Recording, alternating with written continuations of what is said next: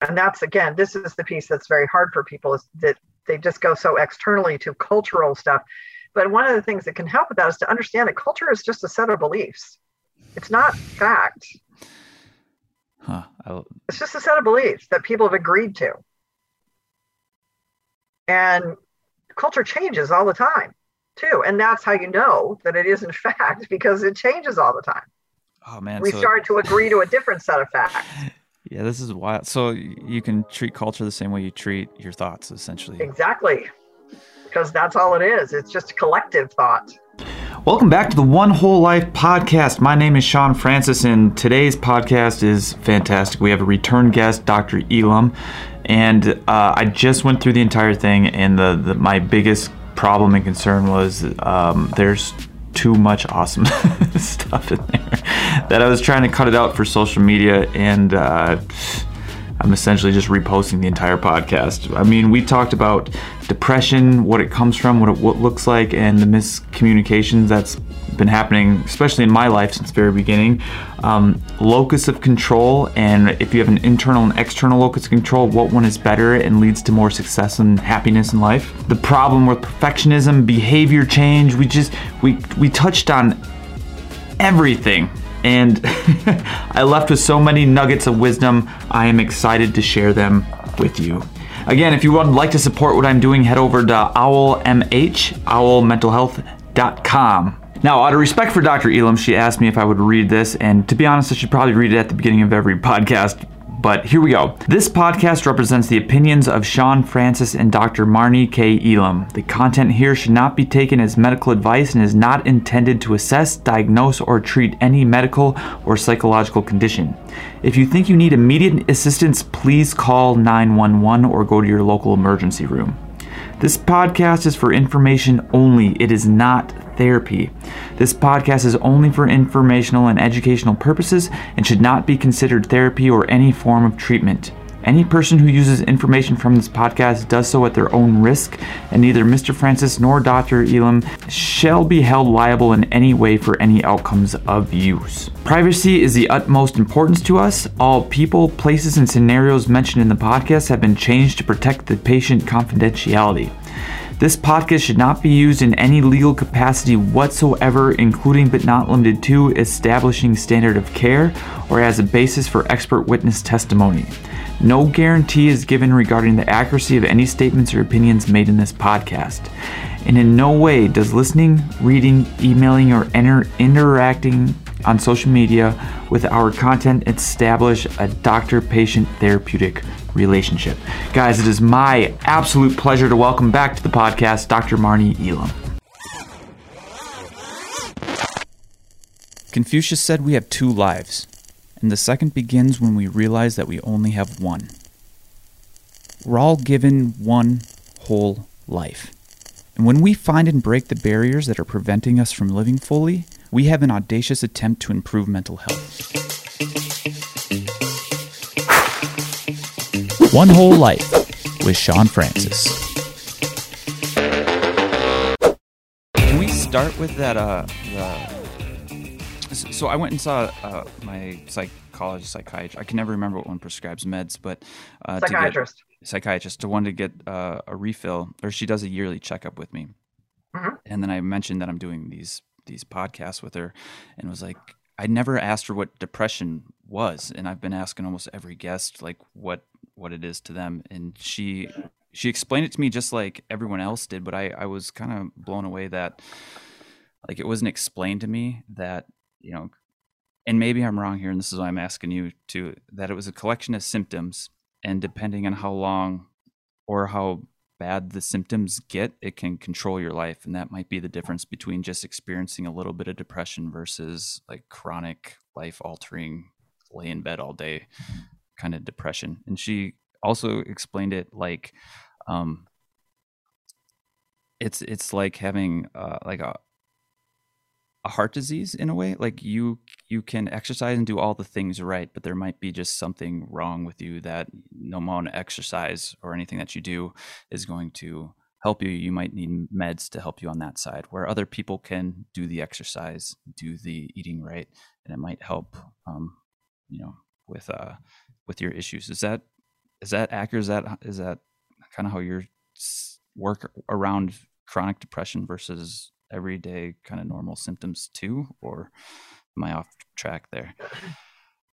Well, technically speaking, I mean, when you make the diagnosis of clinical depression, it is the title of, and this is true for every diagnosis. Okay. Every psychological diagnosis is basically a name that's been applied to a cluster of symptoms that tend to occur together. Okay. At its basis.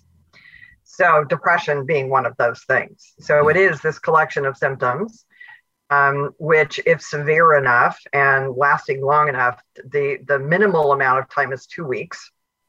But most people who really have clinical depression, it lasts quite a bit longer than that, unfortunately. So yeah, technically, that is what it is. Okay. In terms of the sort of biology versus behavior, which is kind of what you're talking about when you say like the anomaly or the analogy of heart disease, where there are behavioral factors and there are biological factors, right? Right. And with heart disease, you might have genetic factors. You might have a heart defect. There might be something else that's just going on with your heart. And we all know, we've all heard horror stories of somebody that ate really well and exercised every day and did all this stuff and then dropped out of a heart attack at 45. Yeah. And yeah, that can still happen. And with depression, some people do seem more prone to it. It's highly likely that there are perhaps some genetic components to it, because some of the mood disorders do run in families. Bipolar tends to be more common in families, depression, those sorts of things. But we also don't know like how much of that might be learned. So if you grow up with a depressed parent and they are constantly very negative and depressed and have a lot of depressive thoughts, then of course they're teaching their child and quite often to think the same way, not intentionally. It's not, they want their child to be depressed, but children pick up on the way their parents think, right? Yeah. So there may be some factors of just growing up. There's also experiential factors. I mean, if you have a lot of very traumatic things happen to you or very sad things happen to you, those things can go from being sort of a normal grief reaction, normal sadness, into depression if they're not managed well, if they pile up on top of each other, if the person doesn't have support for those things. So what starts out as non-biological can sort of become biological over time because everything affects the brain, right? Everything you do, our behaviors affect our brain affects our behaviors. So yeah, some people with a more mild case of depression who may also develop it at an older age, so they have a lot more years of coping and not being depressed, so they know what it's like not to be depressed. They may be able to pull out of that more easily without medication. People who've been depressed for a really long time, who have a very severe depression, who maybe got depressed at a younger age, and so were not able to have a lot of experiences of coping and those sorts of things, may need medication. Okay. It's not bad one way or the other, right? I mean, if you have a heart problem, hopefully you kind of still need to do both, because the flip side of that is the medication isn't going to take care of everything either. If you continue to eat, 1 million pounds of cholesterol every day and not do any exercise and whatever, you are greatly risking having a heart attack or increasing heart disease or congestive heart failure or something like that.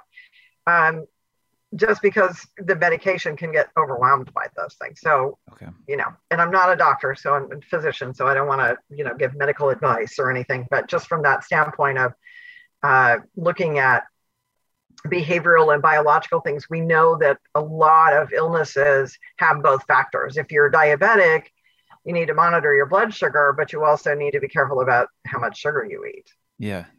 No, right. Exactly. So there's lots of things out there that the mind and the body are connected. So whatever's going on in the body is going to affect the mind, and what's going on in the mind can also affect the body. Yeah. Does that make sense? No, it feels so new, since like you're saying exactly kind of what I've discovered on too.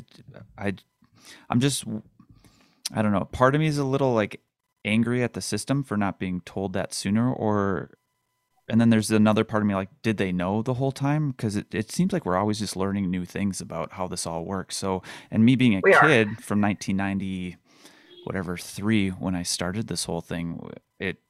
It was relatively new. Like I think I mentioned the last one was overprescribed lithium because they didn't know how to treat like kids' depression where I was. So they gave me an adult dose, and that created issues in itself. So there's like part of me that is a little like angry about it, and then the other part of me is super compassionate. Like, man, we're just kind of at the forefront of maybe understanding of how all of this works. Well, we are, and the other issue is every individual is different. Right. So we don't have great ways of knowing exactly what's going on with one person, right? Like how this person got to here versus that person got to here. And we're discovering more and more. I've read recently that there's some research being done on some tests, some blood tests and things that could be done to determine like which medication is going to work best, which would be great because lots of people go through multiple medications before they find the one that works. And, that's not a fun thing to go through. And I'm sure, there's research, depression is very common. So there's a lot of research being done on causes and treatments and that sort of thing. But the fortunate news is it doesn't matter to the treatment as much to know how you got depressed. Treatment is successful regardless of how you got there. Right. Yeah, you mentioned that last time. That was really like weight came up like you can start right now and start doing. You can, and that's great news. I mean, we don't have to go through this whole arduous process of figuring out, oh, well, did this happen? Did that happen? And a lot of times, even if you do that, it's still conjecture. You still don't know exactly why somebody might have gotten depressed because sometimes things are coincidental. They're not causal. They occurred at the same time, but they didn't cause each other. So you can conjecture till the cows come home about why somebody might be feeling how they're feeling or have gotten depressed. And you may have part of the answer. I mean, there might be some very, very clear precipitant to it. But for a lot of people, there isn't. And when you ask them, they're like, I don't know. I just started to feel really bad. A bunch of things happened, or even nothing happened. I just started to feel bad. And it just got worse and worse.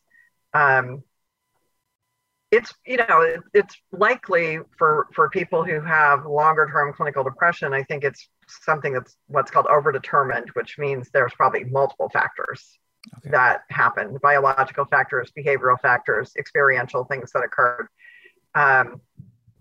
Perhaps internal factors, ways of thinking, viewpoints, those kinds of things. And they all came together to cause this problem. Okay. So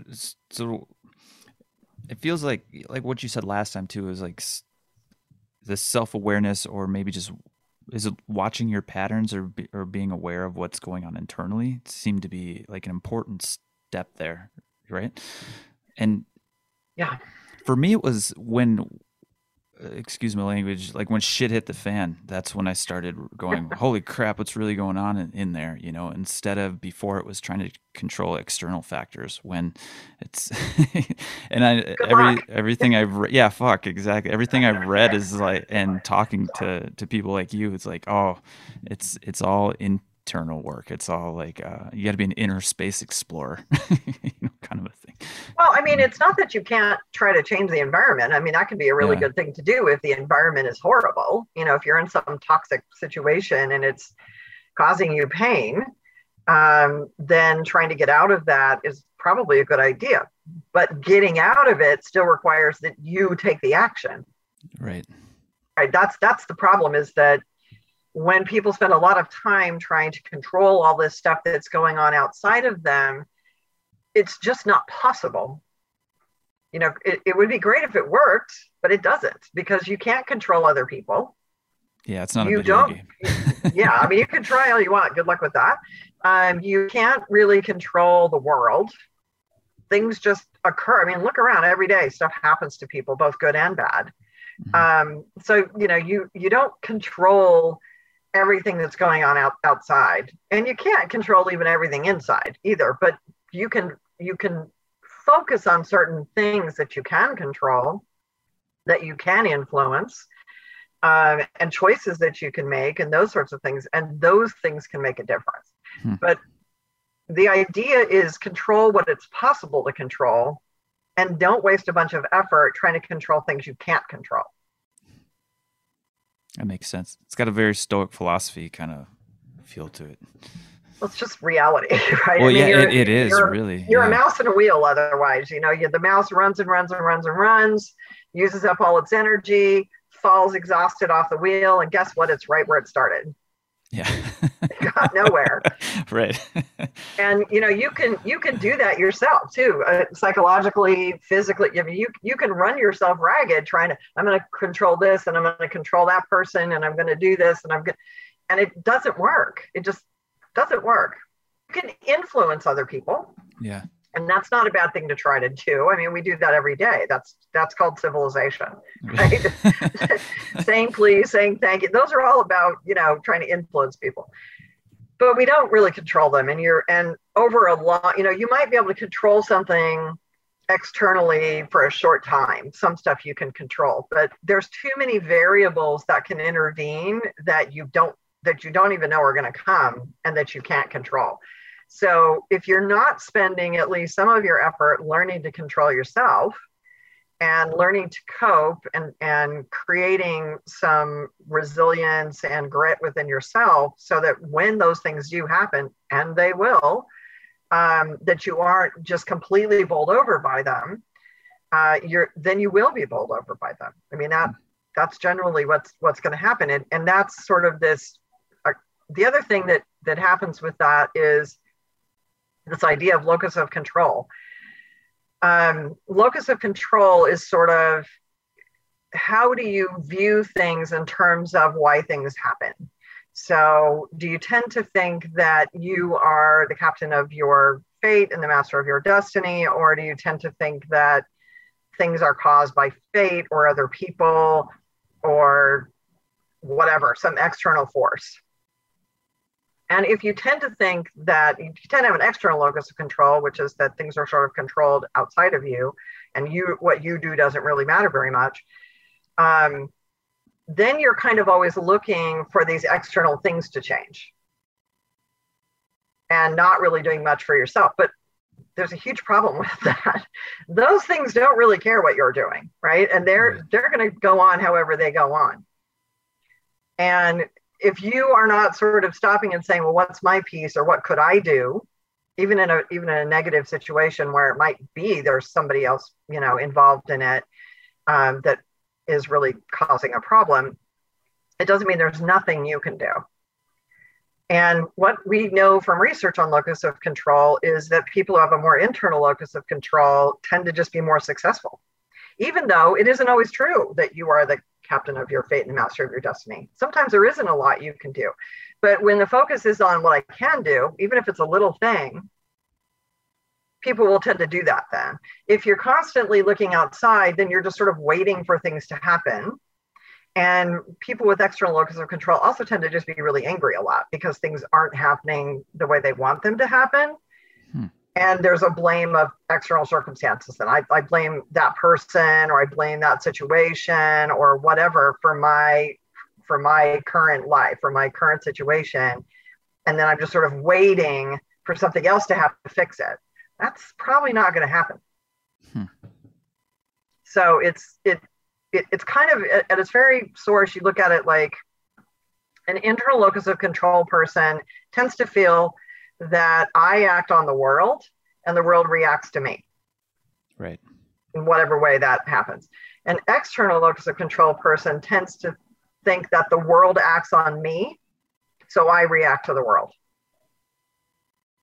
So something will happen and they'll get really angry or really depressed or start screaming at people or doing something like that. And then they wonder why, like, they get in trouble. Well, I just did that because this happened, or because that happened, or because that person started it. Not recognizing that, well, it doesn't matter if somebody else did something. That doesn't give you then the right to, beat somebody up or scream and yell or do something like that. And they kind of, because they're external, they don't often see the effect of their own choices and their own actions. Okay. So it's a constant frustration. too. Like, it's just like I'm constantly frustrated because I don't get what I want and my life isn't going the way I want it. And it's your fault, or it's the world's fault or something like that. So it's that point of view tends to cause a lot of problems for both the people who hold it and often for the people around them, because they tend to get blamed. Is this like part of that cognitive bias? Like it sounds like there's a lot of those mixed in there, like the shoulds, like things should be this way. And yes, that kind of people idea. should do this for me. Yeah, right? Or the mind reading, right? It shouldn't happen. My mind. Yeah. Yeah, I shouldn't have to do this, or this shouldn't happen like that. Certainly there are a lot of shoulds in that. There's a lot of projection onto other people and things as to why it happens, right? Well, yeah, but I was late because blah, blah, blah, but you've been late every single day. Well, but my boss is terrible. I didn't get fired because I'm late every day for the last 3 weeks. I got fired because my boss is, an ass or whatever. And that's like a total external locus of control kind of thing. And the problem with that is then you never stop being late. You never change, right? Like, no, because you don't. Why would I? Why would I change if I don't see that part of the issue is me? Huh. Yeah. When we were talking about this a few weeks ago, I went and took the test. Did you? Yeah, and I was very, very internal locus of control on that side, and I wasn't very surprised when I kind of read about it. But they said there were some like cons to it too. Mm-hmm. There are totally like. I was almost too extreme to the point where it would be frustrating when I thought I had all this control of things going on, and when something didn't work, or when I wasn't trying making the world bend to my way, then it would cause some of that anxiety and depression kind of situations, and a bunch of light bulbs went off in my head. Yeah, you don't want to be. I mean, it's a continuum. It's not a dichotomous thing. It's a continuum, and you don't want to be so far on either continuum that it's just causing you problems. Because if you're so far on the internal side, then you tend to take responsibility for things that aren't your responsibility. So, it's my fault that this happens. But it's like, no, you know what? Sometimes life just sucks, and sometimes life just happens. And there was nothing you could have done about it. You don't control everything. So, like things like survivor's guilt, as a more extreme example, can happen. I should have been able to save my buddy kind of thing. Why should you have been able to do that? You were also wounded. You couldn't move, whatever. And so that you can be too internal, which is also, it's a misapprehension of reality in the same way that being too external is. The idea is to figure out, again, sort of, what do you control? You are responsible for what you control. Right. If you have that question, what am I responsible for in life? You're responsible for what you can control. If you can't control it, you're not responsible for it. And there's a lot of things we don't really control that are external to us. And so that's the other piece, is like, well, I'm not superhuman. I'm not Superman. I can't do things beyond my physical capabilities, my cognitive capabilities. And accepting that, that's a hard thing to accept sometimes. It's like, we are limited. That's the nature of human beings. We can't do all things. We can't be all things. And sometimes things just happen, and it's not your fault. You didn't make it happen. You did your best. You can do your best and it still goes wrong.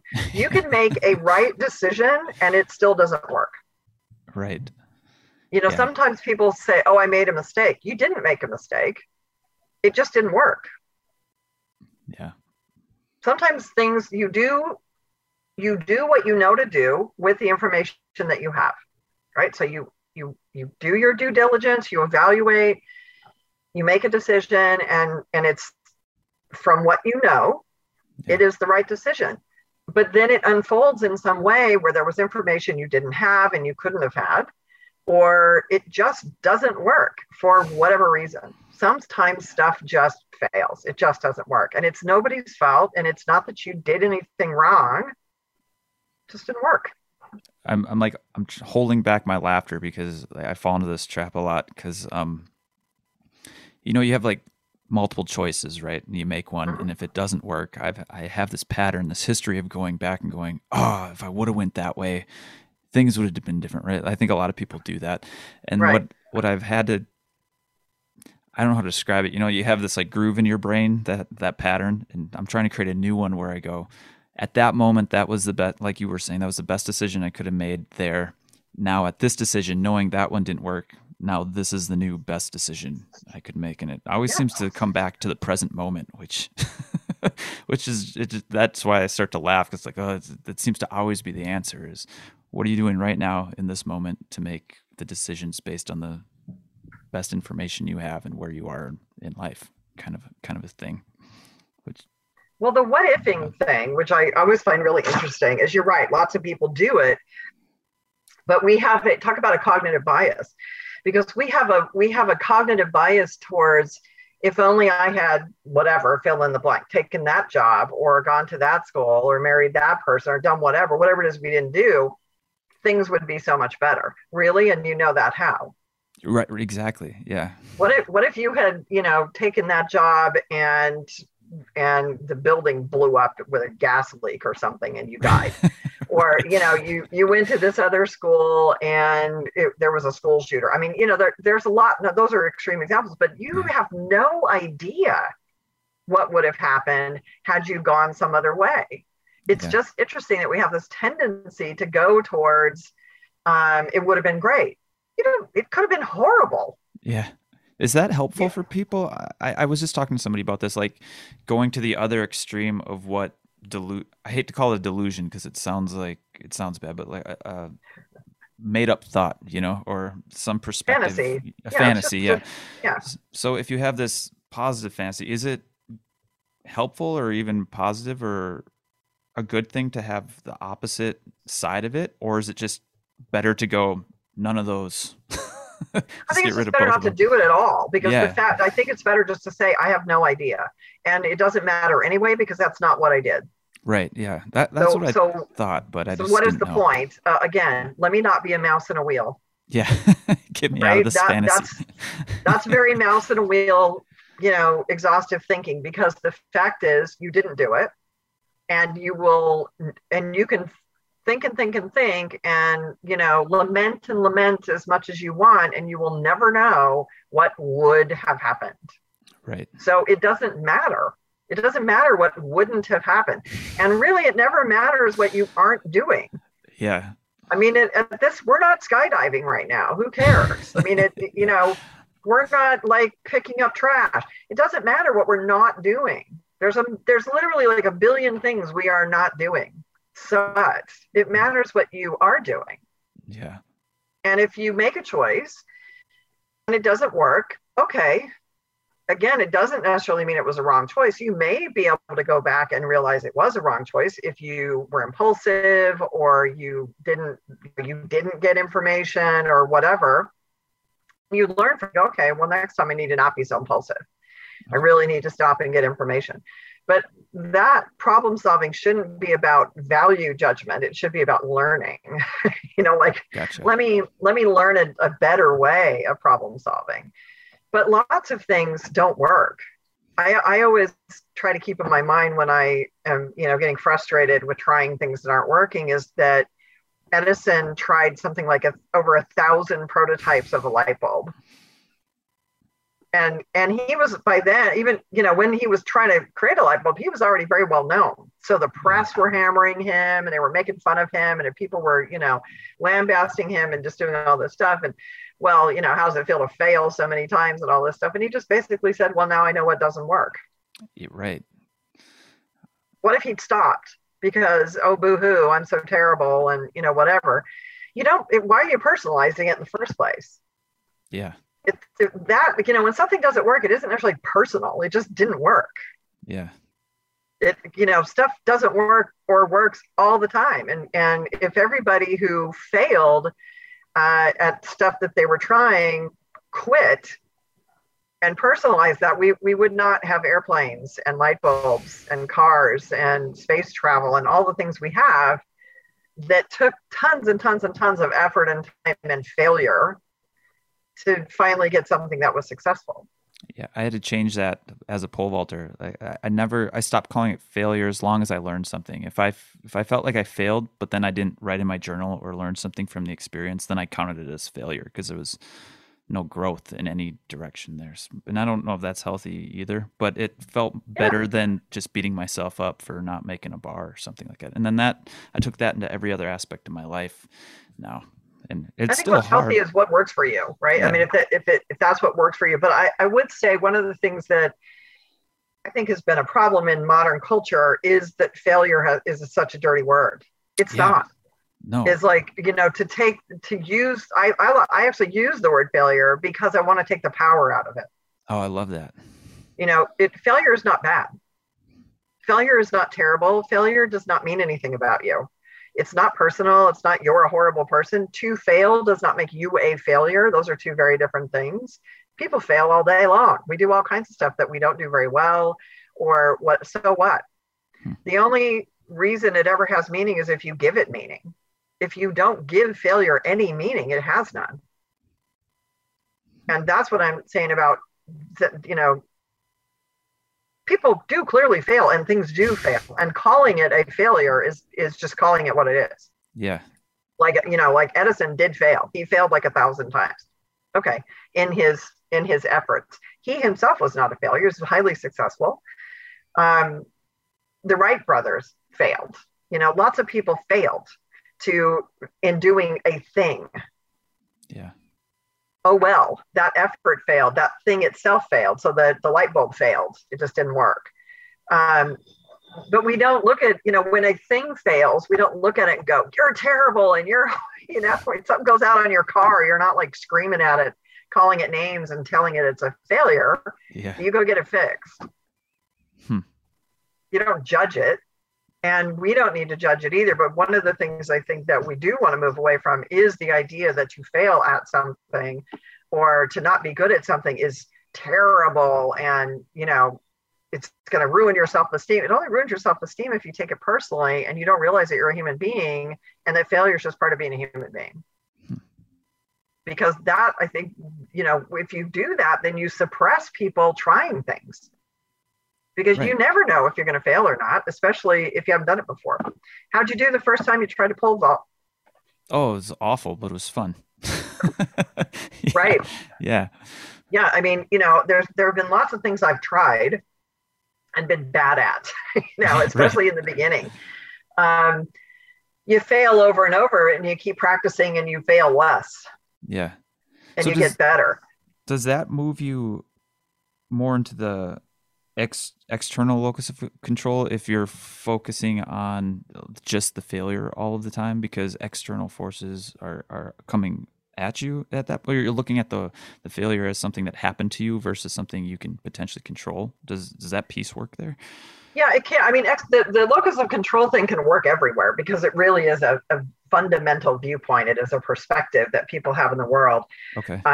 It depends, it's kind of foundationally in what we call attribution theory. And attribution theory has a lot of components, but at its basis, it has to do with to what do you attribute outcomes in essence. So, a good example, somebody cuts you off in traffic. What's your thought about the other person? Well, usually you're mad at that person. Most people would be. You're mad, but what are you thinking? What am I thinking? Yeah, what would you think? I don't know if I would think they're bad anymore. I want to help you with your. No, just what would you think? Most people kind of go, what an ass. That guy's a terrible driver. He's, whatever, right? We make attributions. Yeah. About that person relative to that incident. Yeah. And we tend to, with other people, attribute the negative things they do to internal permanent attributions, which mean it's something about them and it's something forever. And that we do the opposite with ourselves. If you cut somebody off, do you think to yourself, oh my God, I'm a terrible driver and I should never be driving and I'm an idiot? No, you probably go, oh my gosh, that was an accident. I just didn't see him. Yeah. When we make mistakes, we tend to make attributions that are external and impermanent. So they're temporary, right? Like, oh, I didn't see him, or he was in my blind spot or something like that. And it's interesting how the same behavior, we make these different attributions. But locus of control is basically an attribution. To what do we attribute the event? Okay. Somebody who attributes their failure to other people, other things, like a student, let's say, who is a smart person, but they just keep not doing well in school. And it's a constant, well, I failed the test because the teacher didn't grade me fairly. Oh, I failed that other test because, I was really tired. Well, I failed that other test because the teacher's a horrible person and, they should have given us a test that day. But there's always an external reason why they failed the test. Okay. An internal person would be like, I failed the test because I didn't study. Or I failed the test. Yeah, I was tired, but I'm tired because I stayed up too late and I should have gone to bed. Now, it could be that the teacher didn't grade you fairly, and that's okay. Then you could look at that. But it's the thread, it's the pattern that you look at.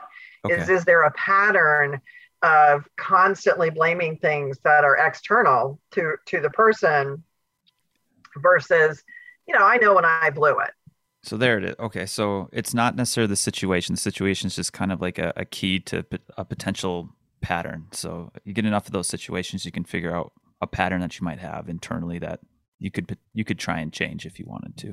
Yeah. Oh yeah. Okay. Because it's very consistent. I mean, it's a really consistent thing. And if you think of yourself or you think of people, once you kind of know the concept, you can start to go, oh yeah, that person's internal, that person's external, because it's a pretty consistent perspective that people take across multiple aspects of their lives. Externally motivated people, external locus of control people rarely will say, yeah, that was totally my fault. There was nothing outside of me that I just didn't do that right, or I just blew it, or I made a mistake, or whatever. They just rarely will do that.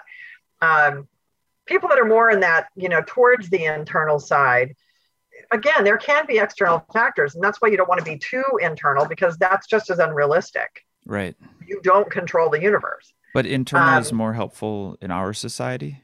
It's more helpful in general, because you're more likely to act if you think that there is an action you can take.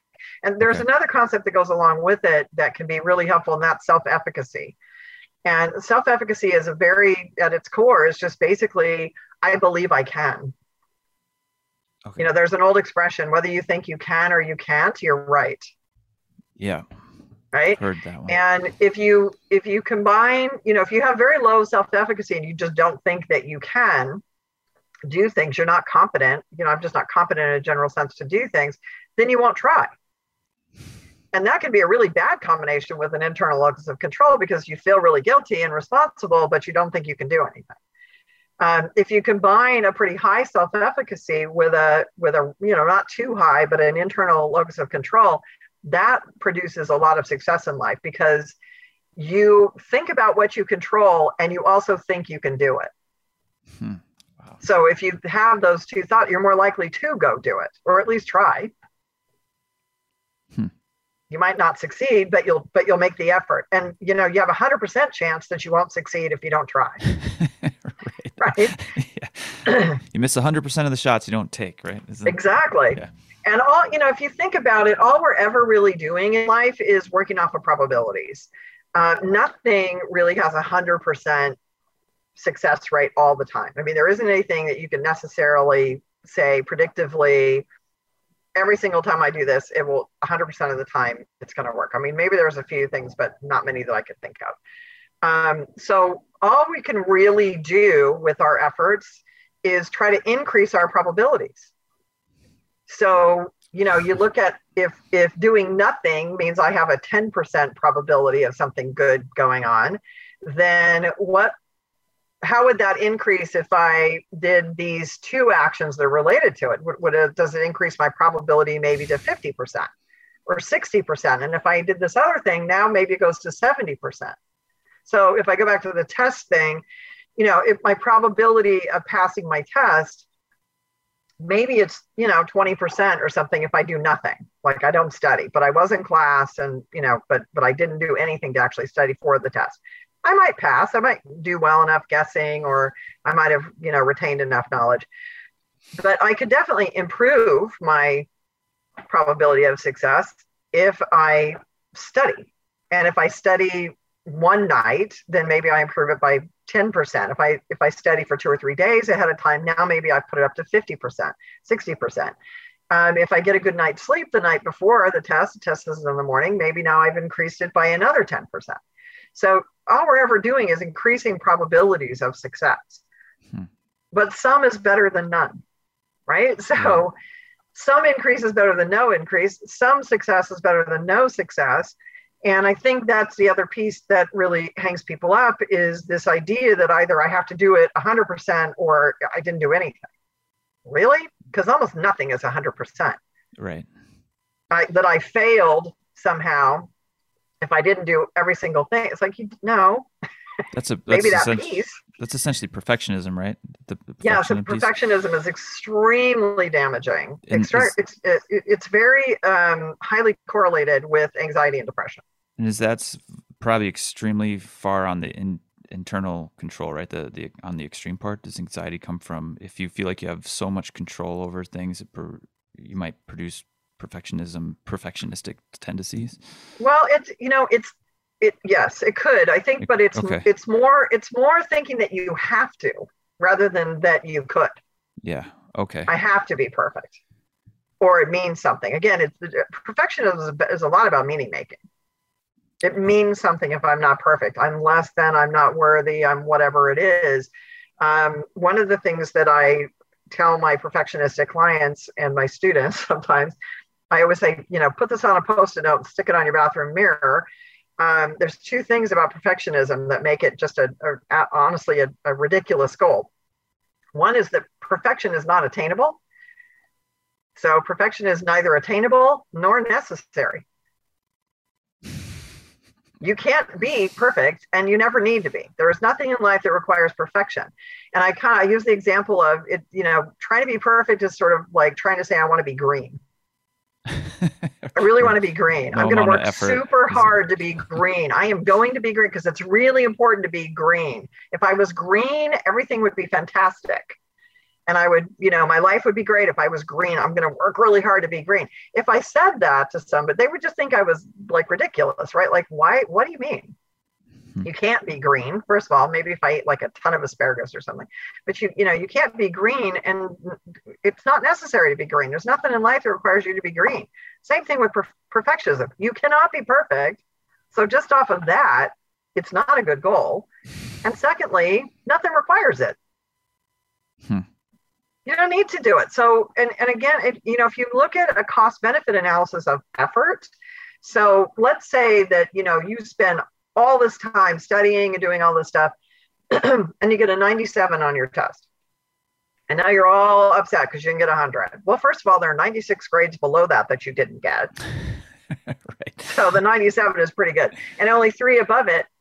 And let's say that it was going to take you another 20 hours of studying to get from 97 to 100. Would that be worth it? Right. Yeah, there's a cost of diminishing returns at some point. Yes. Right. Yes. And you still got the A and you still learned, and that's the point anyway. It's not to get the grade, it's to learn the material. But it's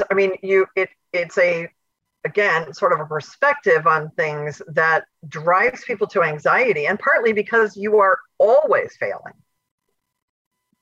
You are always failing. You are not going to be perfect. And yeah, maybe you get the 100 on that test, but there's going to be one you don't. Yeah. Oof. And there's always something else coming. So it's like, great, well, I got 100 on that, but now I have another one. So now there's this anxiety to reach that goal,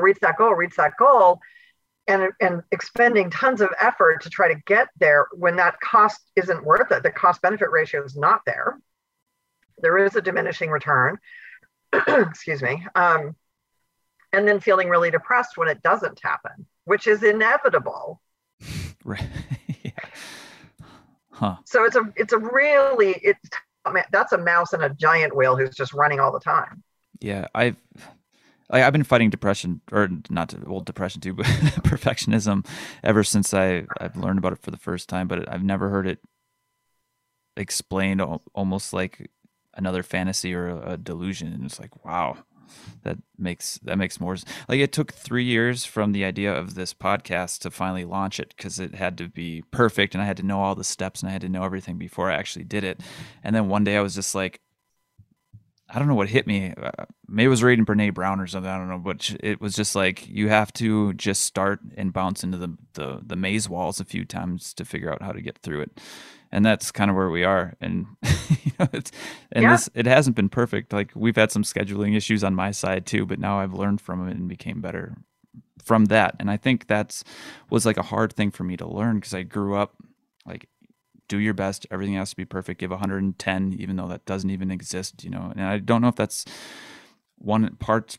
Not again, it probably doesn't matter. And I keep trying to figure out where it comes from, but society or my parents and where that pattern is, so I don't pass it on to other people. Or if my wife and I decide to have kids, pass it on to my kids or something like that, But yeah, I'm gonna start looking at it like that. I think like as a fantasy. In a way, because it's unattainable, like you said. It's powerful. Well, yeah, and the non-necessity of it, I think, too, is also powerful. It's like, yeah, there is nothing in life. I can be very successful and do really well and never be perfect. Yeah. And I'll be a lot happier. Right. Because I'm not spending so much energy trying to do it. I mean, when I was younger, I was very perfectionistic too. And I mean, it drove me crazy and I was exhausted. It's exhausting. It is. Yeah. And for what? Again, what is the difference between a 97 and 100? Right. 3 points. But out in the actual world, that's a meaningless difference. It's as they say, it's a difference without a distinction. Mm.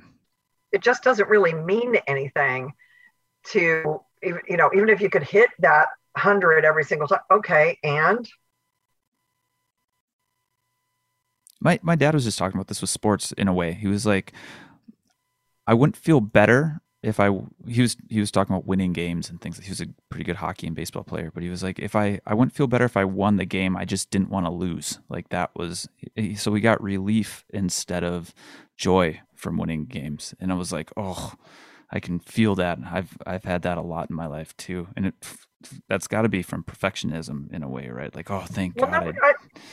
Nobody likes to lose. I mean, losing is never fun. No, but not getting joy from it seems like it's defeating the purpose in a way. And I know there's probably some stuff going on there. kind of too much hyper competitive, right? But and there's nothing wrong with wanting to do well or to be the best at something. So, we have an Olympics coming up here in a month or so, and there's a lot of people, they want to be great at what they do. There's nothing wrong with that. There's nothing wrong with wanting to be great, but perfection is this, it's a level that first of all, you just can't hit, but it's also very static. Right. Greatness comes and goes, and what's great now will not be what's great later. So when somebody breaks your record, are you going to be so devastated and, your life is meaningless now because somebody broke your record, which again is almost inevitable. Almost every single record that gets set gets broken at some point. Mm-hmm. In sports, right? So you can drive yourself crazy. You in order to win, you don't have to be perfect. You just have to be the best. Because they're not the same thing. Yeah, I have a friend, a lot of pole vault friends, but the one just he broke the world record 3 times a couple years ago, and then he won a gold medal at the last Olympics on the men's pole vault. And he goes, the medals are so much more important to me than the records, because the records will probably be broken, but no one can take the gold medal away from me at this Olympics. And yeah, and that's a focus thing, right? I mean, this comes back to perspective in essence, and focus, and what you see depends on where you look. Right. And what's important to you is what you determine to be important, and it only has importance because you think it's important.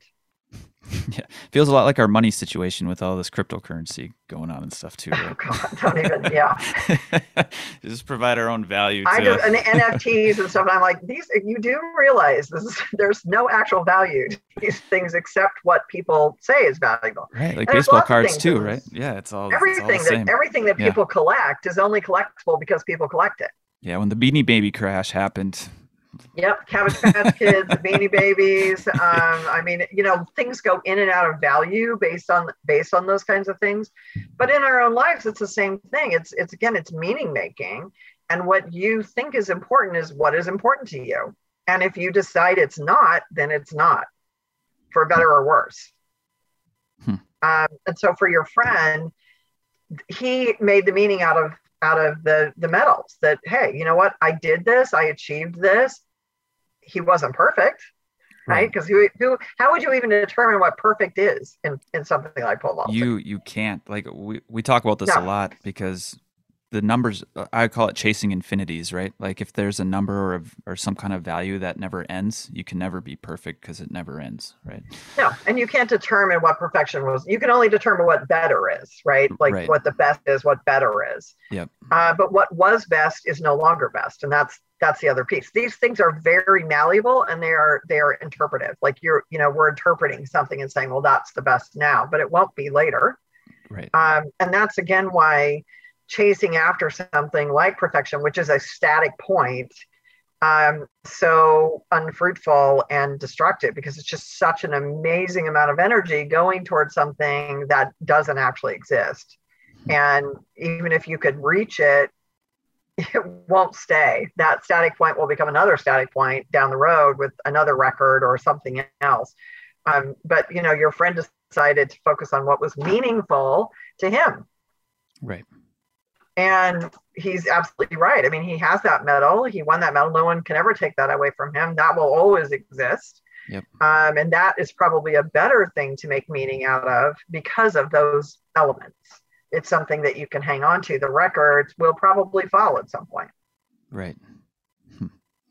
Can we loop back just a little bit? Is there a positive to external locus of control at all? Or is the goal to always try and shift towards the internal locus of control? There's not a positive to being on the extreme, I think, of external locus of control, because what that breeds is a tremendous amount of passivity and resentment. Okay. And partly for the same reason that if you're on the extreme of the internal locus of control, it's not reality. Okay. Everything in the world is not somebody else's fault. So or fate or whatever. Do you want to be at 50-50 on those, or do you want to, is there a percentage? No, the research kind of indicates that more on the internal side, even if it's not always realistic, that we know that people who are optimistic, even though optimism is not always a realistic point of view, are happier and more successful. And again, because it drives action, right? Gotcha. If I, especially if you have that combination of self-efficacy and locus of control, internal locus of control, I'm more likely to act. And if I act, I'm more likely to be successful, because again, we're looking at probabilities here. I have 100%.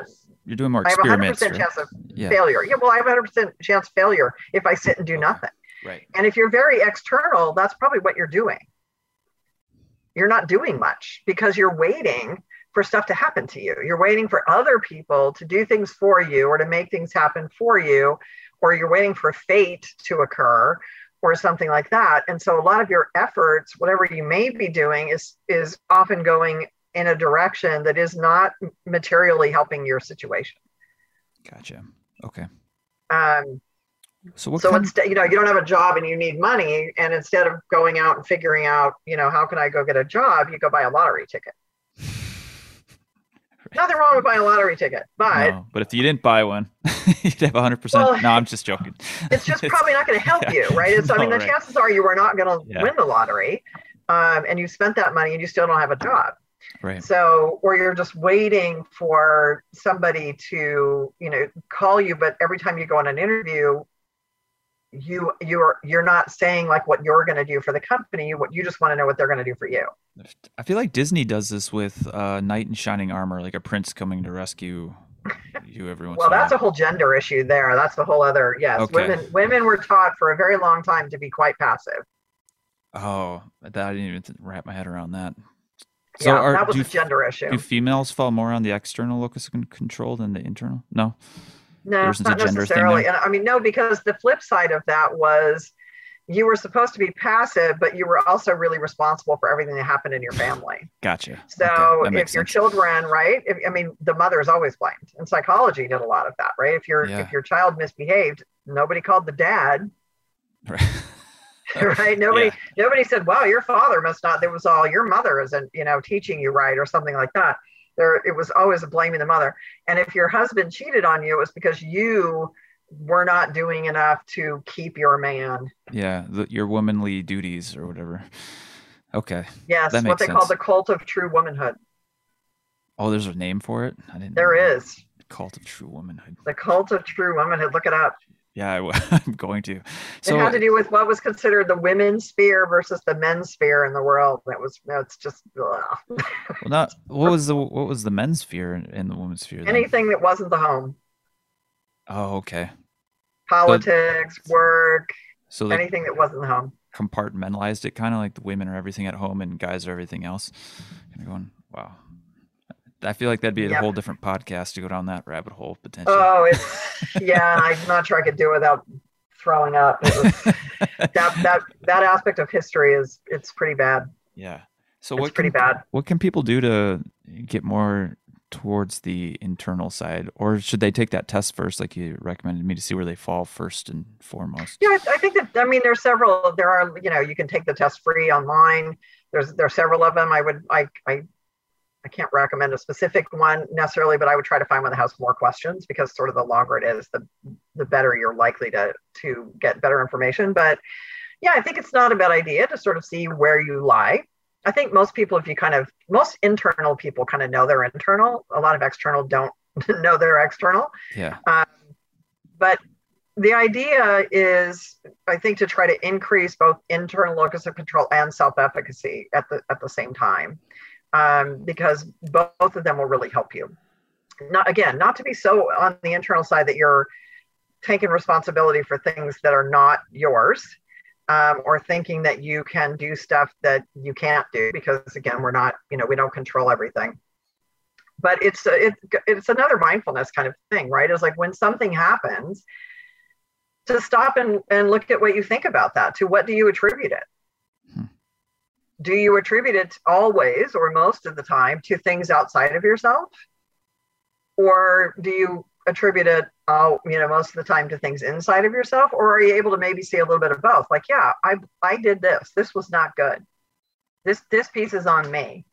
Maybe there were some pieces that aren't on you. Maybe some stuff just happened in the world that wasn't good, and it impacted you, and it was really hard. And, you did the best you could. But if you want to improve and you want to learn and you want to cope better, the only way to do that is to learn when you do make a mistake, right? Like when something doesn't work, like maybe you engaged in some kind of coping thing and it didn't work. And this is particularly true of negative coping behaviors. Like, every time something goes wrong, you drink. Right.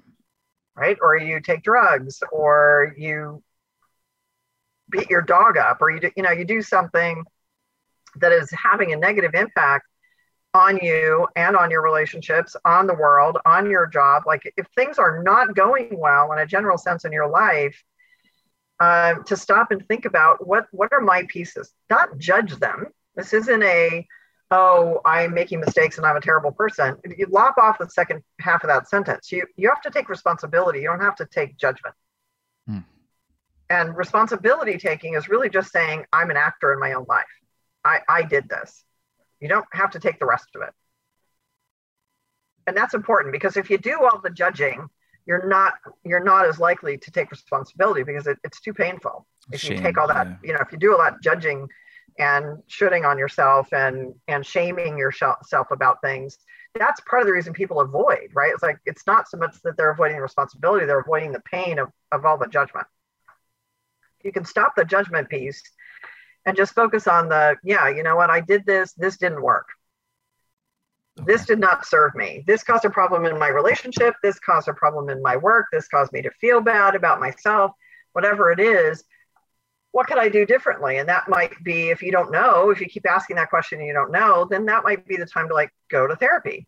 So you could get some answers to those questions about what to do. If you know what to do, then try doing what you know what to do. Okay. And looking at things like they're experiments. It's an experiment to figure out, if I do this, what happens? If I show up on time to work every day, am I in trouble? Probably not. Your boss is probably a lot happier. And if you can't figure out how to show up to work every day, then that's the problem to solve. It's like, okay, what do I need to do to stop being late? And I actually had a client like this who had been a long-term, a high-level professional who did get fired because she was late all the time. I mean, really late. And there was a lot of like, well, but they have to, no, they don't have to understand. You have to understand that if you keep doing this, this is a consequence of your behavior. They're not being horrible to you. You're doing this. And in our culture, like it or not, being on time is important. Right. And she had no sense of time. And so there were problems there with sort of like, how do I even do this? And so we worked on it, and she started showing up on time, and she got her job back. Awesome. Yeah. It just wasn't, she was not a time person. It wasn't super important to her, but part of adulting in essence is learning also what's important to other people. Okay. Yeah. Just because it's not important to you doesn't mean it isn't important in the world, or it isn't important to other people. And if you want something, sometimes you also have to do what's important to other people. So being on time may not be that important to you, but if it's important in your work, and you like your work, and you like making a living and paying your bills, then you still don't have to think it's important, but you need to do the behavior. Does that make sense? Yeah, it makes a lot of sense. So it's being mindful. It's working little by little to examine what you do in the world, and looking at the consequence of what you do, and not always that, oh, it's, they're doing this to me and I didn't do anything to start it. Like, back up a step. Well, he's mad, I'm late. Okay, but let's look at the lateness. Yeah. I was going to ask, like, you answered my question, because it's like, well, what do people do when they don't know the answer? And it's like, it was like, well, very blaring, go find a therapist. Right? Yeah. Go find a therapist, another thing, if you really don't want to go to therapy, although obviously I'm a big fan of it, and I think it's very effective. But another thing that you can do is, if you have a friend or a relative or somebody that you feel is very successful in life, like they do really well, their relationships are good, they do well at work, they're happy, go talk to them and find out why.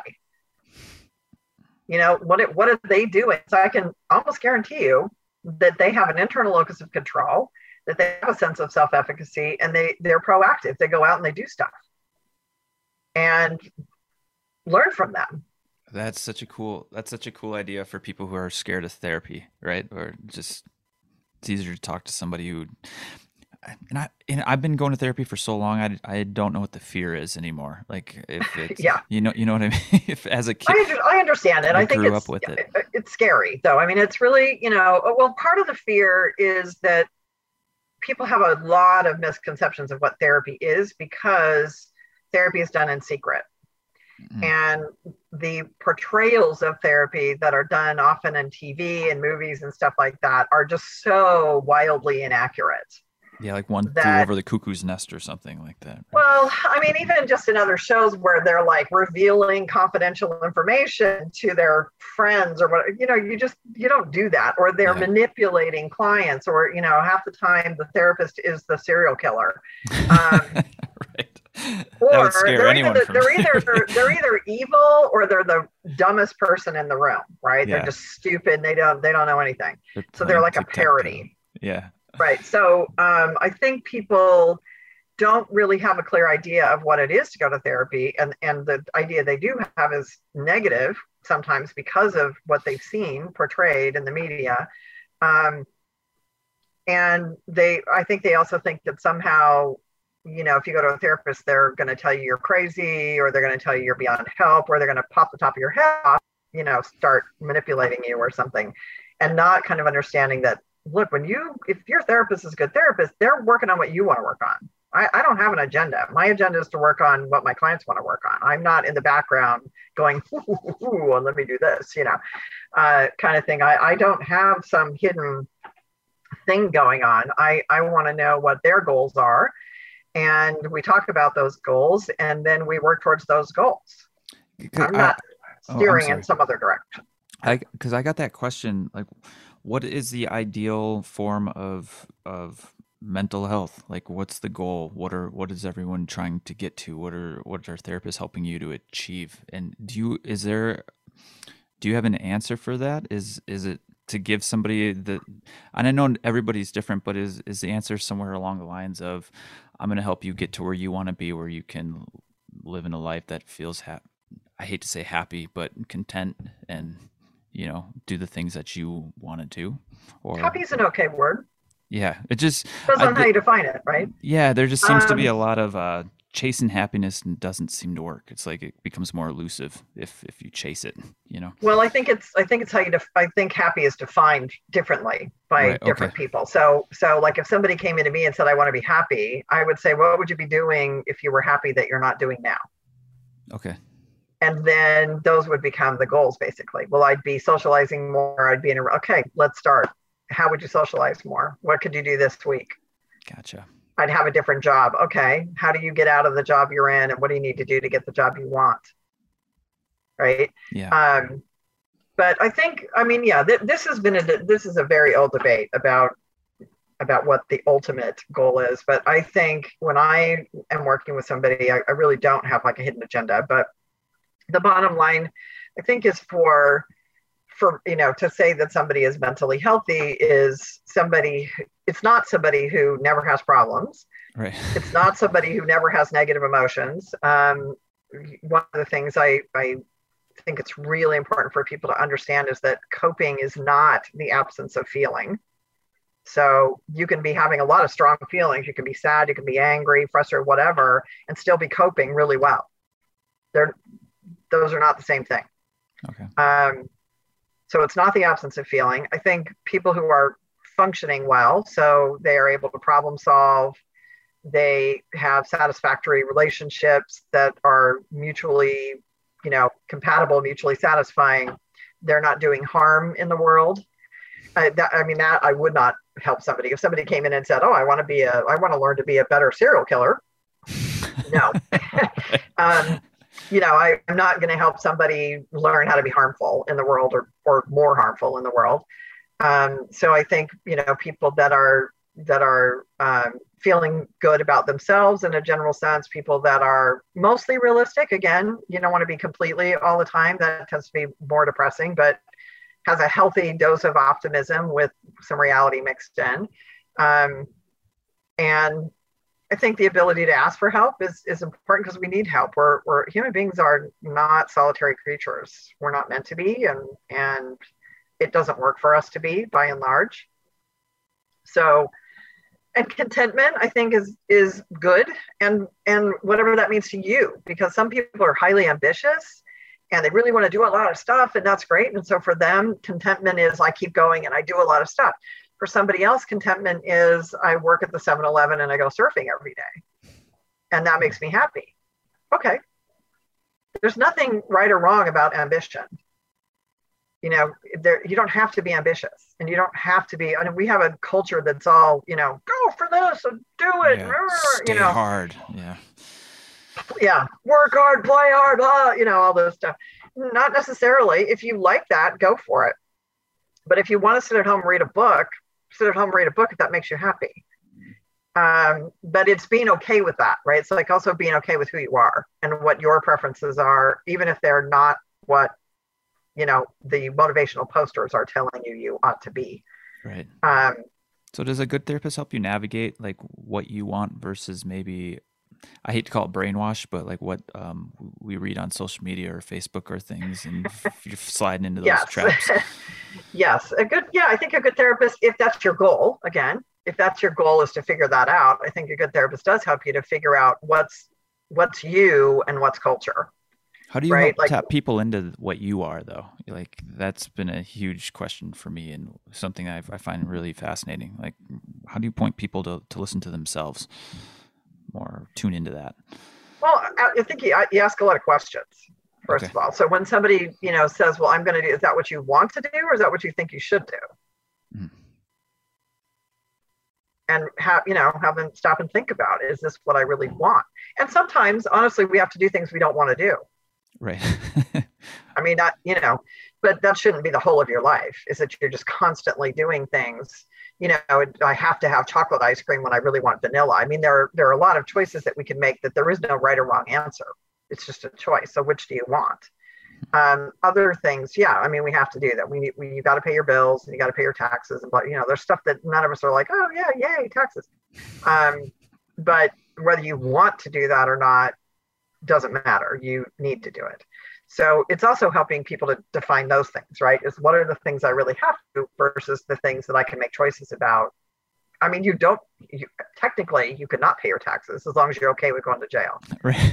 Yeah. I mean, as long as you're okay with consequences, Yeah. you can do stuff, but there will be consequences. And that's the piece that's the internal, external thing is internal people kind of understand if I do X, Y happens.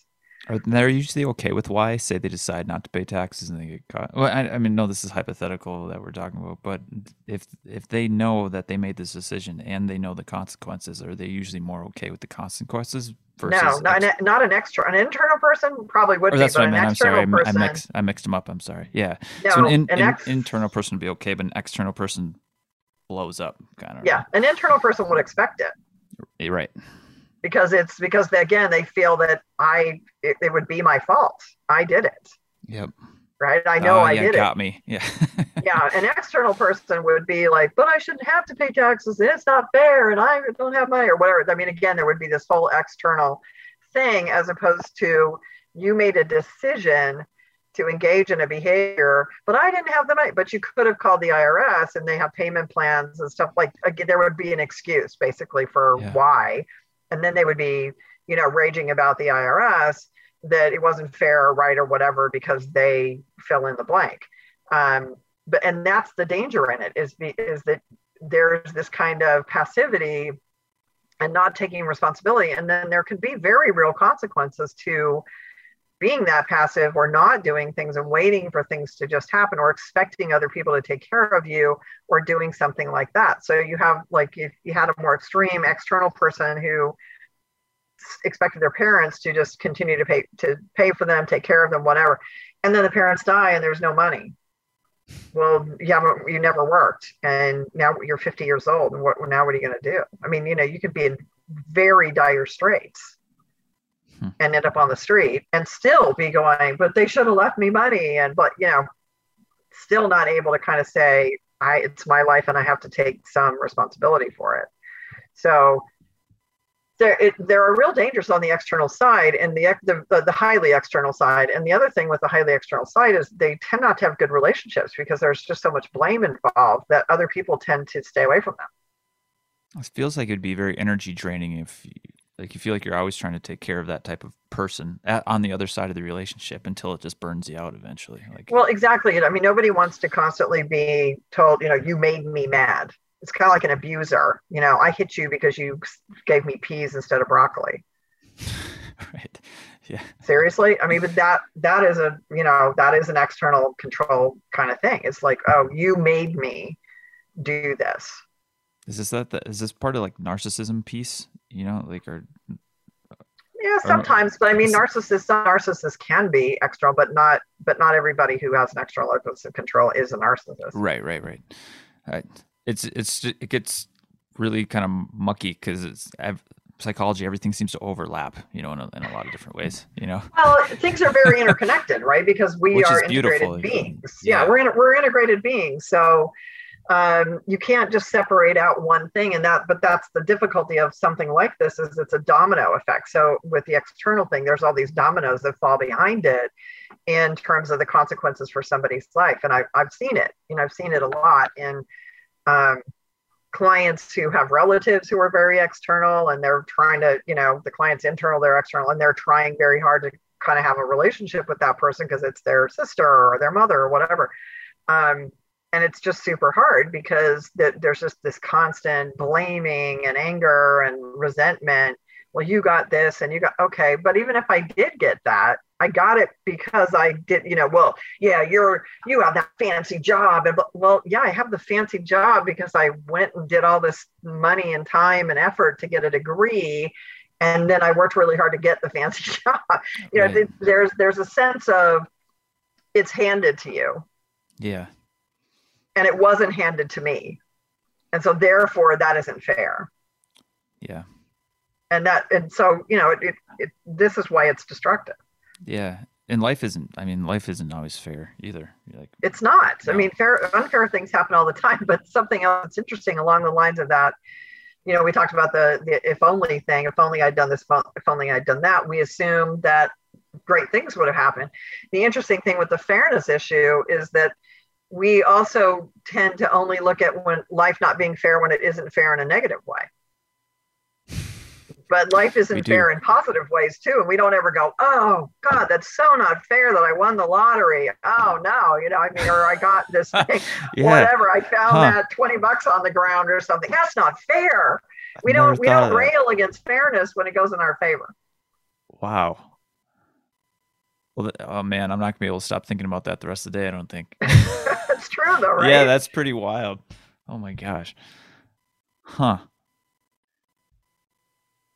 Wow. Yeah, that happens all the time. So does that come from like a protective mechanism in us as a way, or like evolutionary, who knows? It's just a mindset. I mean, again, it's kind of the attribution thing. I think we don't even see it as being unfair. It's kind of like, oh, I deserved it somehow, that I got this thing, or I'm lucky or something. And it's like, well, maybe, but if you look at luck, there is a certain unfairness in luck, that one person got lucky to get something and somebody else didn't.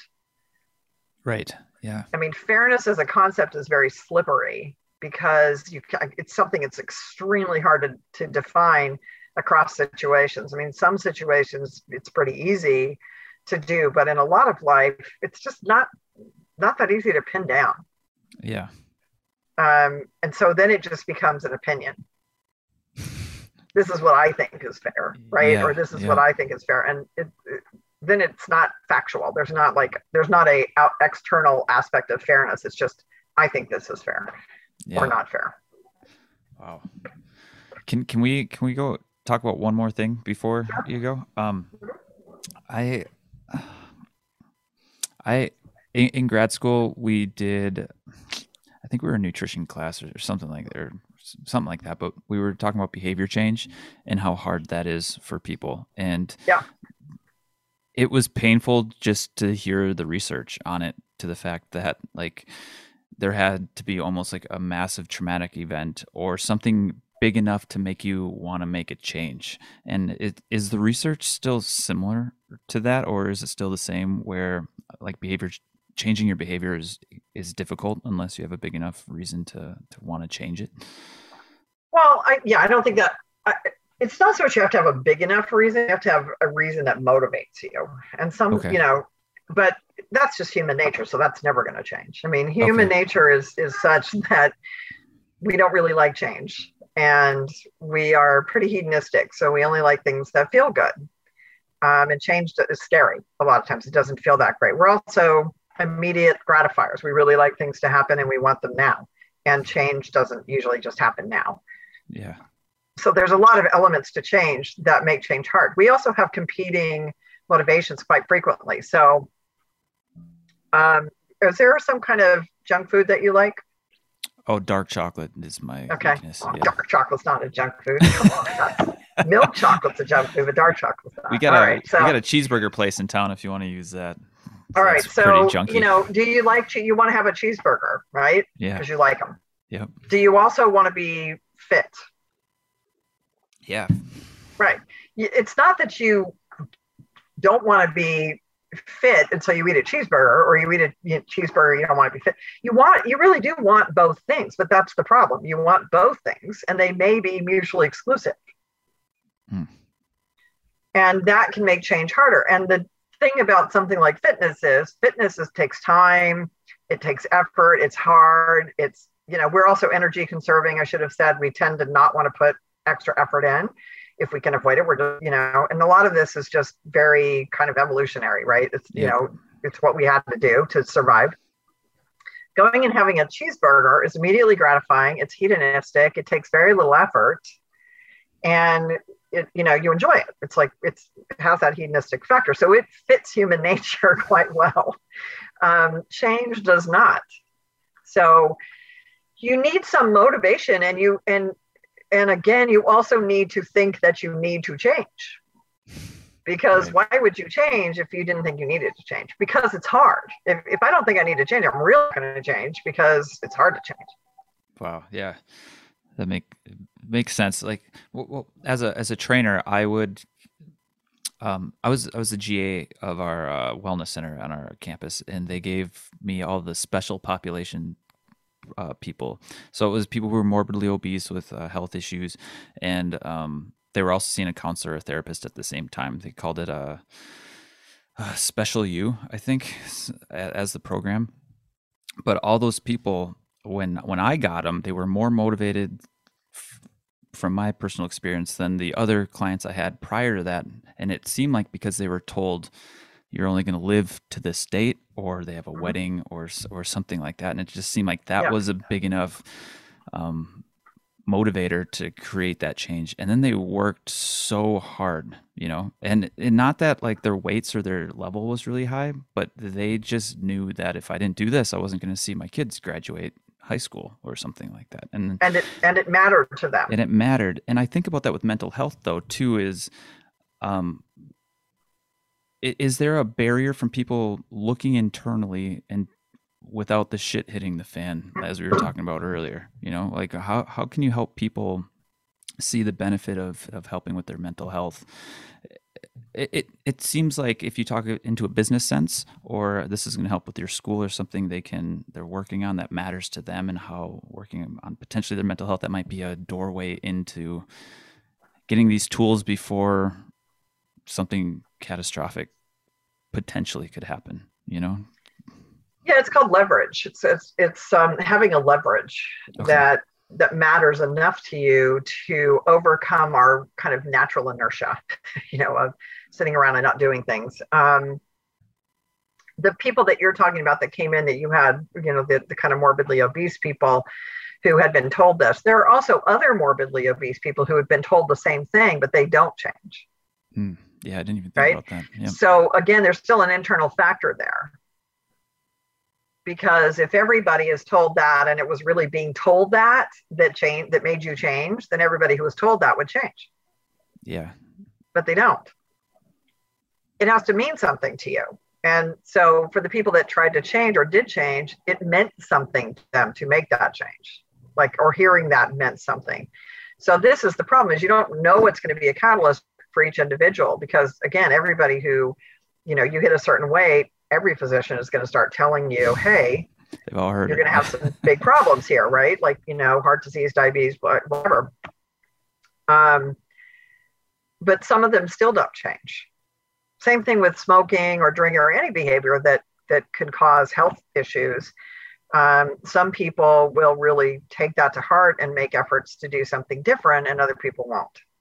So it's finding something that's meaningful enough to you as an individual, or to the person in therapy, sort of helping people find their own leverage, that your need to change becomes bigger than your fear of changing.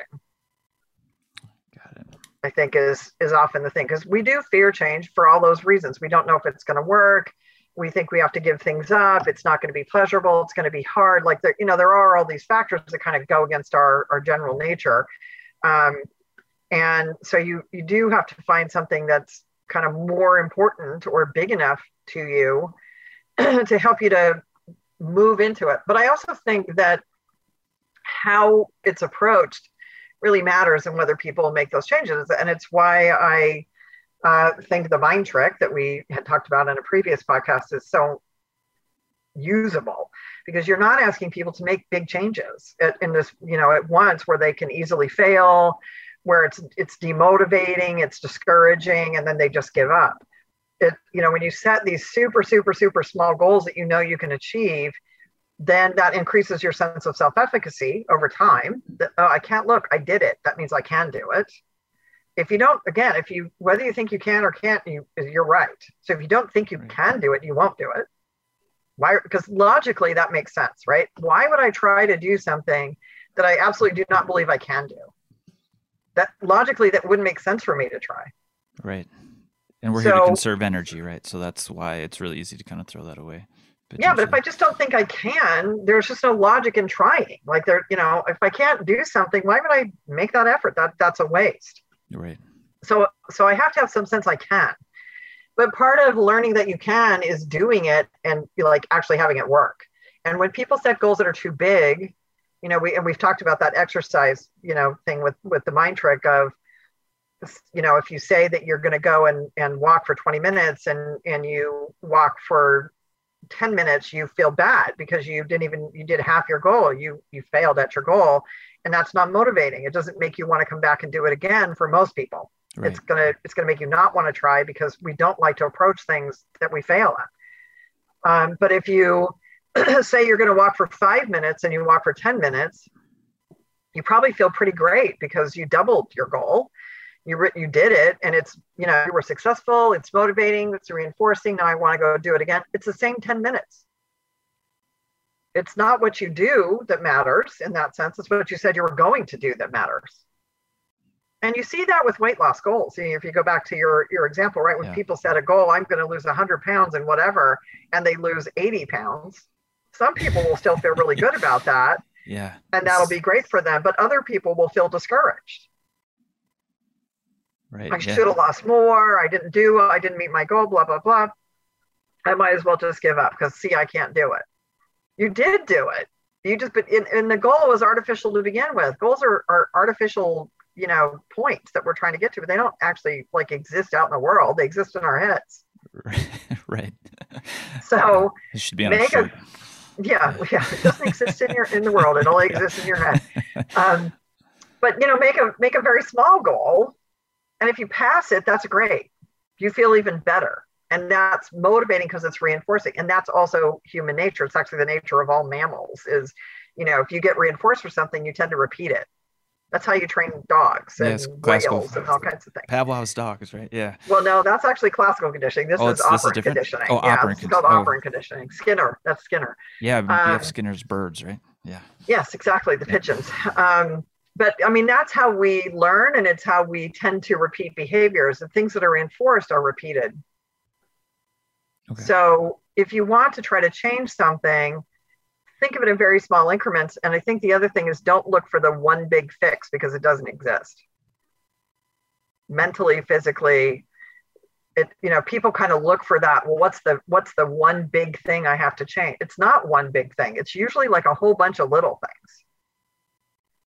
And that's actually way easier. It's way easier to change a bunch of small things incrementally, a little bit at a time. You're turning the Titanic slowly away from the iceberg, than it is to try to change one really big thing like a big tidal wave that, slashes over your whole life and you're scared of what it's going to mean. So doing very small things. And again, this is kind of where a therapist can help you, because one of the things that you do in therapy is you pace.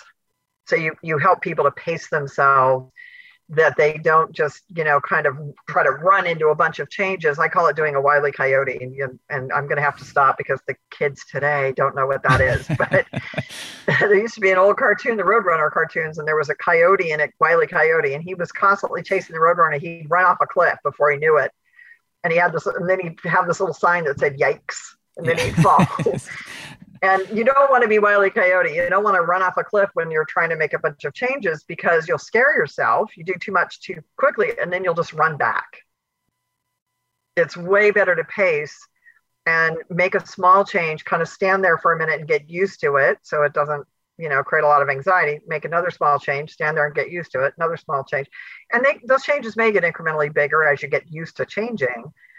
But you never generally want to start with something really huge. Unless it's just an emergency that you do so. Yeah. You are about to die from alcoholism or something, and you really, really, really need to stop drinking. Yeah. But then you'd need to be medically supervised, even, doing something like that. But oh, my wife was just talking about, she works in the jail. This is a little side note, but it made me think about it. Like they kept, she was just told they kept the bars open, or not the bars, the liquor stores open during COVID because people would have alcohol poisoning in their homes if they didn't have alcohol. And that was more, or not poisoning, withdrawal. Sorry. The withdrawal. Yeah. And withdrawal can be very dangerous and deadly if you are severely alcoholic. And that just blew my mind because at the time, I don't know if you thought that, but why are liquor stores staying open? And then it was just like, oh, well, that makes sense. They're trying to not kill people. It's deadly. Withdrawal off of any depressant, like alcohol or benzodiazepines or any depressant medication, can be very deadly. And you shouldn't do it without some kind of medical supervision. Yeah. But at any rate, making the smaller, starting out incrementally And the thing with the mind trick is that you never make a goal that you don't feel you can absolutely make, that you can absolutely do it. The idea is not to challenge yourself. And I think that's the other piece is we do all this challenge and then we feel frightened. I can't do it. So then I don't try to do it because it's better, psychologically, we just feel better not trying than failing. That's something that was important to us to do. So it's how you approach change. Okay. You can change, and people change every day. I see it constantly. I've worked with into the thousands of clients now over time. I've seen tons and tons and tons and tons of people make changes. Yeah. But you have to want it for some reason, whatever that reason is. And it's a personal reason. Because again, it's the meaning that it is to you. It's not a meaning that it is to someone else. It's like, what does it mean to you to achieve whatever this changes that you're trying to make? And then to do it slowly and incrementally in a way that feels good to you and feels like progress. And then just also helping people to not fall in the trap of all or none. Either I've completely changed or I haven't changed at all. It's like, no, some is always better than none. We're not trying to be perfect here. And, even if you hit a goal, it may be that now you transition to a different kind of goal or something else because you reach a point and now the view is different. Yeah. And I see I thought I wanted this, but now I really want that. That's what ended my pole vault career is I got close enough to the top of the mountain to see what it was like to go, oh, I never really wanted to go to the Olympics anyways. And I'm kind of sick of living at home with my parents, this whole, yeah. But then, that you're fighting those other demons of, well, I've come this far, kind of a thing.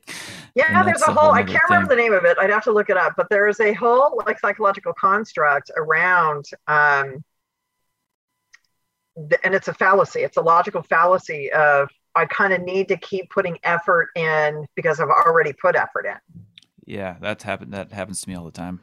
It's very common. That's why it's like known. It's like a known, logical fallacy. People will do it with money. Well, I've already spent this much, so I should just keep spending more instead of saying no, I need to stop because I've already spent this much. I don't really want to spend more, either effort, psychological, physical effort, or money. But it's kind of like we think we're going to lose more somehow if we don't continue, as opposed to just cutting the loss and saying, no, I'm done. I've reached my point. This is as much as I want to put into it. And just kind of either accepting a loss or it's not really a loss. You got something out of it. You just didn't go further. Yeah. You didn't lose anything. You just didn't gain something beyond it. What was that? And those are two different things. What was that fallacy called? You just said? I don't know. I can't remember what the name of it is. Sorry. I'd have to look it up. I just know that it exists and it has to do with estimation of cost and with people sort of continuing beyond what it makes sense to do or way beyond what they want to do because of a sense of I'm losing something if I kind of just don't keep going.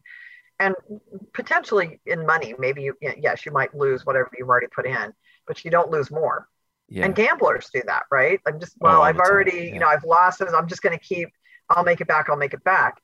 But in a situation, I think like yours, you gained what you gained.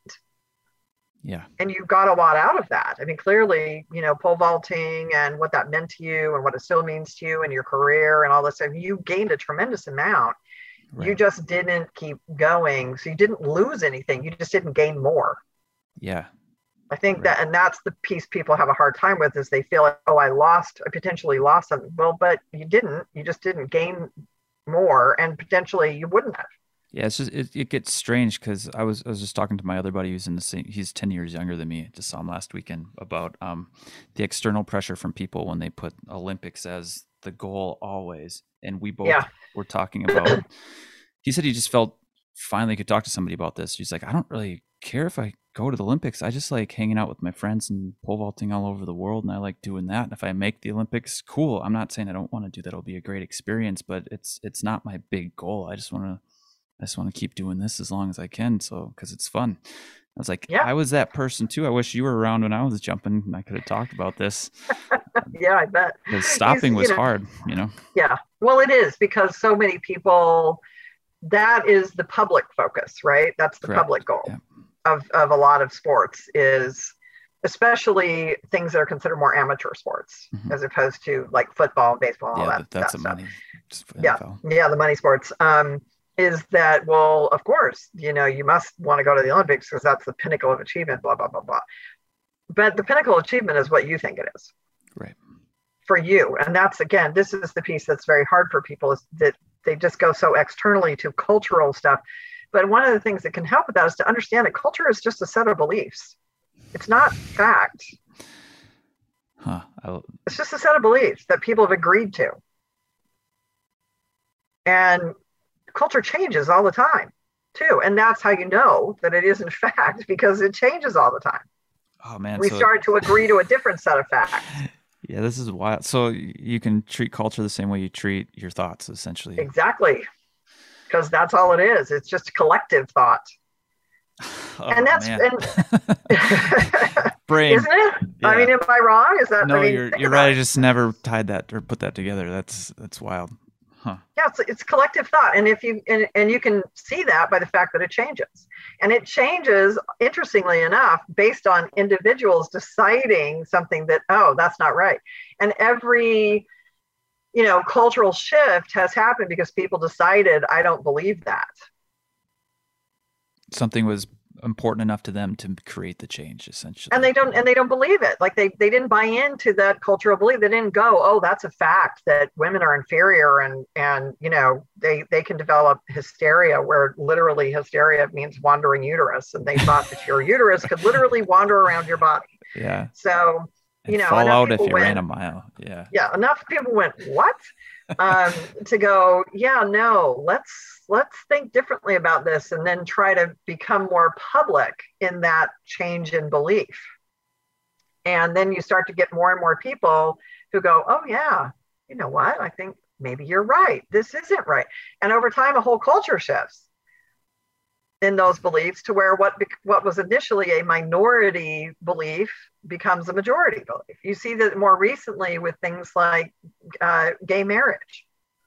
Correct, yeah. Which, if you go back only 30 years or so, a vast majority of people disagreed with gay marriage and did not think that should ever happen. And then fast forward to now, a majority of people think, of course, and have no problem with it. Now, you always have the hangers on, right? You always have the people that are against it. You'd still have people that think women are inferior, whatever. But that's how you get cultural shift, is people just stop agreeing with that belief system. And they work to change, to get other people to come along with what they believe. Wow. That's such a cool way of looking at that. So, yeah. So essentially what you're doing with yourself, you can do with culture at the same time, but it all starts with just, it seems to always go back to you have to pay attention. You have to bring some awareness to what's going on inside and around you, and ask with curiosity, like, why is this? And I think, and you have to be an investigator in essence. You have to look at evidence for things. What's my evidence that this is a fact rather than a belief? And there's nothing wrong with having beliefs. I mean, people have beliefs, and beliefs can help us, right? People have religious beliefs, spiritual beliefs, beliefs about family, whatever. We have beliefs, and it's fine to have beliefs, even if there's not a particular factual basis for it, as long as they're not harmful. I mean, there's some very harmful beliefs that people have that have no factual belief basis, but some beliefs are just comforting and they help us. But in terms of a lot of our decision making in the world, it works a lot better to try to figure out what's true. Right. And as much as we can know it. Sometimes we don't. Again, sometimes there are facts we don't know what they are. They're not apparent to us. They're hidden in some way. And so that's why I'm saying you can make a decision, and it's not really even a mistake. It just didn't work, or whatever, because maybe there were some things you just didn't know about. That just tied my last question. Well, because I remember in grad school almost being frustrated because there was a lot of times where you'd read the research and they're like, we still don't know. Like it was one of those, we did the experiment. We still don't know. We still don't know it. And being okay with the I don't know is something that has helped me a lot, but I still wrestle with that because I don't know if just as humans, we always want to close the loop. Like maybe all stories end up wanting, or music even does the same thing. They end on the same note they started with. And it's just going, I don't know yet. And just being that's the answer instead of trying to close. Yeah. It's finding an acceptance, right? I mean, this comes back to like, you can think about a lot of things and you can come to a lot of conclusions, but eventually you have to jump. Right. The first time you pole vaulted, you had a lot of information, but you had to jump. Had to just do it. Yeah. I mean, there are things that we are not going to always know, and you have to make a decision anyway. And that's just life. Not everything has an answer. You know, Jung said some problems have no solutions. And that might seem like to me, you know, like, oh, that's the bad news. There's a problem that doesn't have a solution. But there's good news in that too, because if that's the case, you can stop looking for one. And you can just accept it, that, okay, this is just something that happens, right? Or that this is a quirk that I do. Like, I'm horrible at math. I have a math disability, and it's like, okay, I just do whatever. You know, I use a calculator. I ask my friends whatever. I ask my Echo, you know, what's X number, because I mess it up all the time. Yeah. Okay. You know, that's a problem that doesn't really have a solution. Whatever. I don't need to solve the problem that I'm not good at math. I just figure out how to get math done when I need to do math. And there's lots of things out there that you don't need to change them. They just are. You can accept it. It is what it is. As long as I think that the question is it harming you? Is it causing you distress? Is it causing distress in the world? If not, who cares? So be quirky, be yourself. Be unique, you know. People always ask me about my blue hair, right? Like, why do you have blue hair? I don't know. I just like it. Do I have to have a reason other than that I like it? Right. Yeah. No. I always get asked how many Yankees hats and green shirts I have. Yeah, people are like, well, why would you do that? You know, that's whatever. I'm like, you don't have to like. I said you have to like it. I just have to like it. Right. And you can, if you know, this will sound funny coming from a therapist, but you can analyze things too much. You know, if it's just a preference and you like it, if you analyze it to death, you can kind of kill your pleasure on it. So just enjoy it. Yeah. If it's not harmful, just enjoy it. I just like it. I don't need to analyze why I like it. There's a lot of things I like. I like cowboy stuff. Like, I have a ton of cowboy boots and cowboy clothes and stuff. I just like it. Yeah. Whatever. Why do I need a reason other than that it makes me happy? And so there's no reason to analyze everything to death. There's no reason to justify why you like a certain thing or don't like a certain thing, because life is just too short for all that. Figure out the things you need to figure out, not the stuff that doesn't need figuring out. Yeah. That's enough, right? That's enough energy to figure out the stuff I need to figure out so that my life works and I'm happy and have good relationships and those kinds of things. I don't need to figure out everything else. Yeah. Well, and you've touched on it a little bit here. Thinking takes so much energy from me, you know, and I never really thought of for a long time as thoughts as creating energy or using your energy. And like, I don't know why, because anytime you see a student studying for a final or something, they're just wiped for a week, you know, they're just toast. Yeah. And just for somebody who's always constantly analyzing and thinking and trying to figure things out, there's like a gift in that, I think, that I have, but there's also like a balance that I'm still trying to find in a lot of ways with that too. Yeah. I mean, I used to do a lot like you, and I had to learn that it's okay to just be and not do. Right. And this mindfulness, I think, helps with that, because you can be in the moment, and the thing that you focus on is just how does it feel, not what do I think about it. Yeah. Right. So like when you're eating something, or you're like, how does this feel? It feels good. I like the taste or whatever. And I don't have to analyze the thing, just be in the experience. Yeah. And that can really help, because there's so many things in life, little things. I mean, most of our life is made up of little things, not big things. Very, very few of us have big things that happen very often. You know, you probably less than 2 hands you could count the number of big things you get in life, but every day you got all kinds of little things. And a lot of those things can be quite pleasurable, can make you happy. You can enjoy them if you allow that.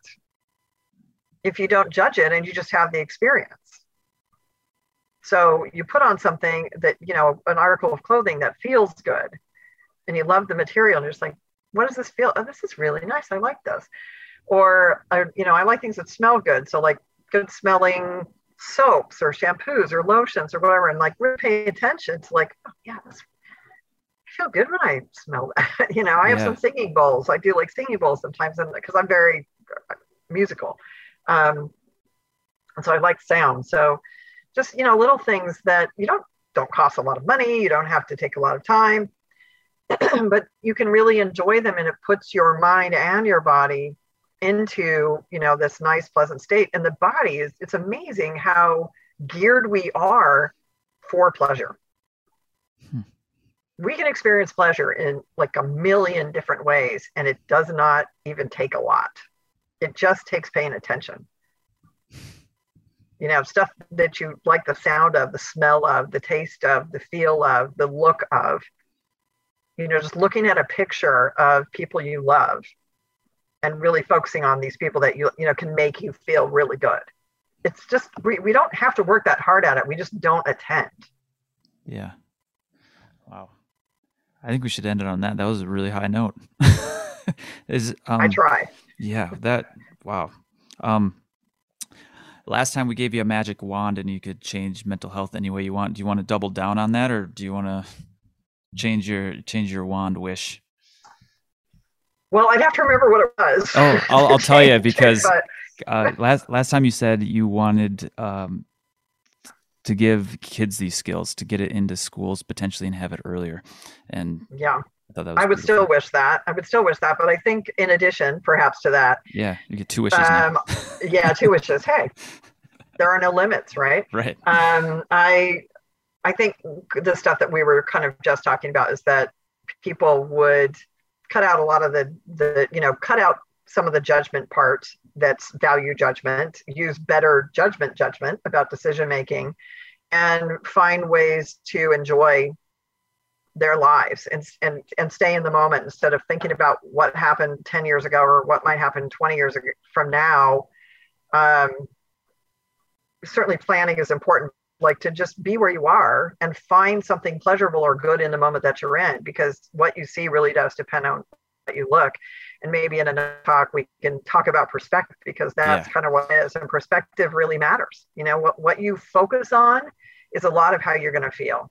So just finding those moments, I hope that people will find those moments to find pleasure and joy, and not think you have to do something big to get those things. Dr. Elam, you're the best.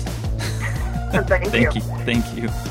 I hope you found that extremely helpful. I put Dr. Elam's information down in the show notes below if you'd like to reach out or contact her if you have any questions. Reach out to me on social media and I can pass those along, or if you have questions for me, let me know. Again, if you'd like to support this podcast, onewholelifemedia.com or owlmh.com. I bought so many domains just because I didn't know what to call it, but all of those work and they send you to the exact same place.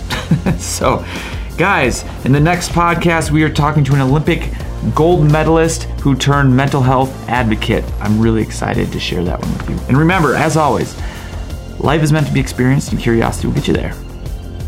See ya.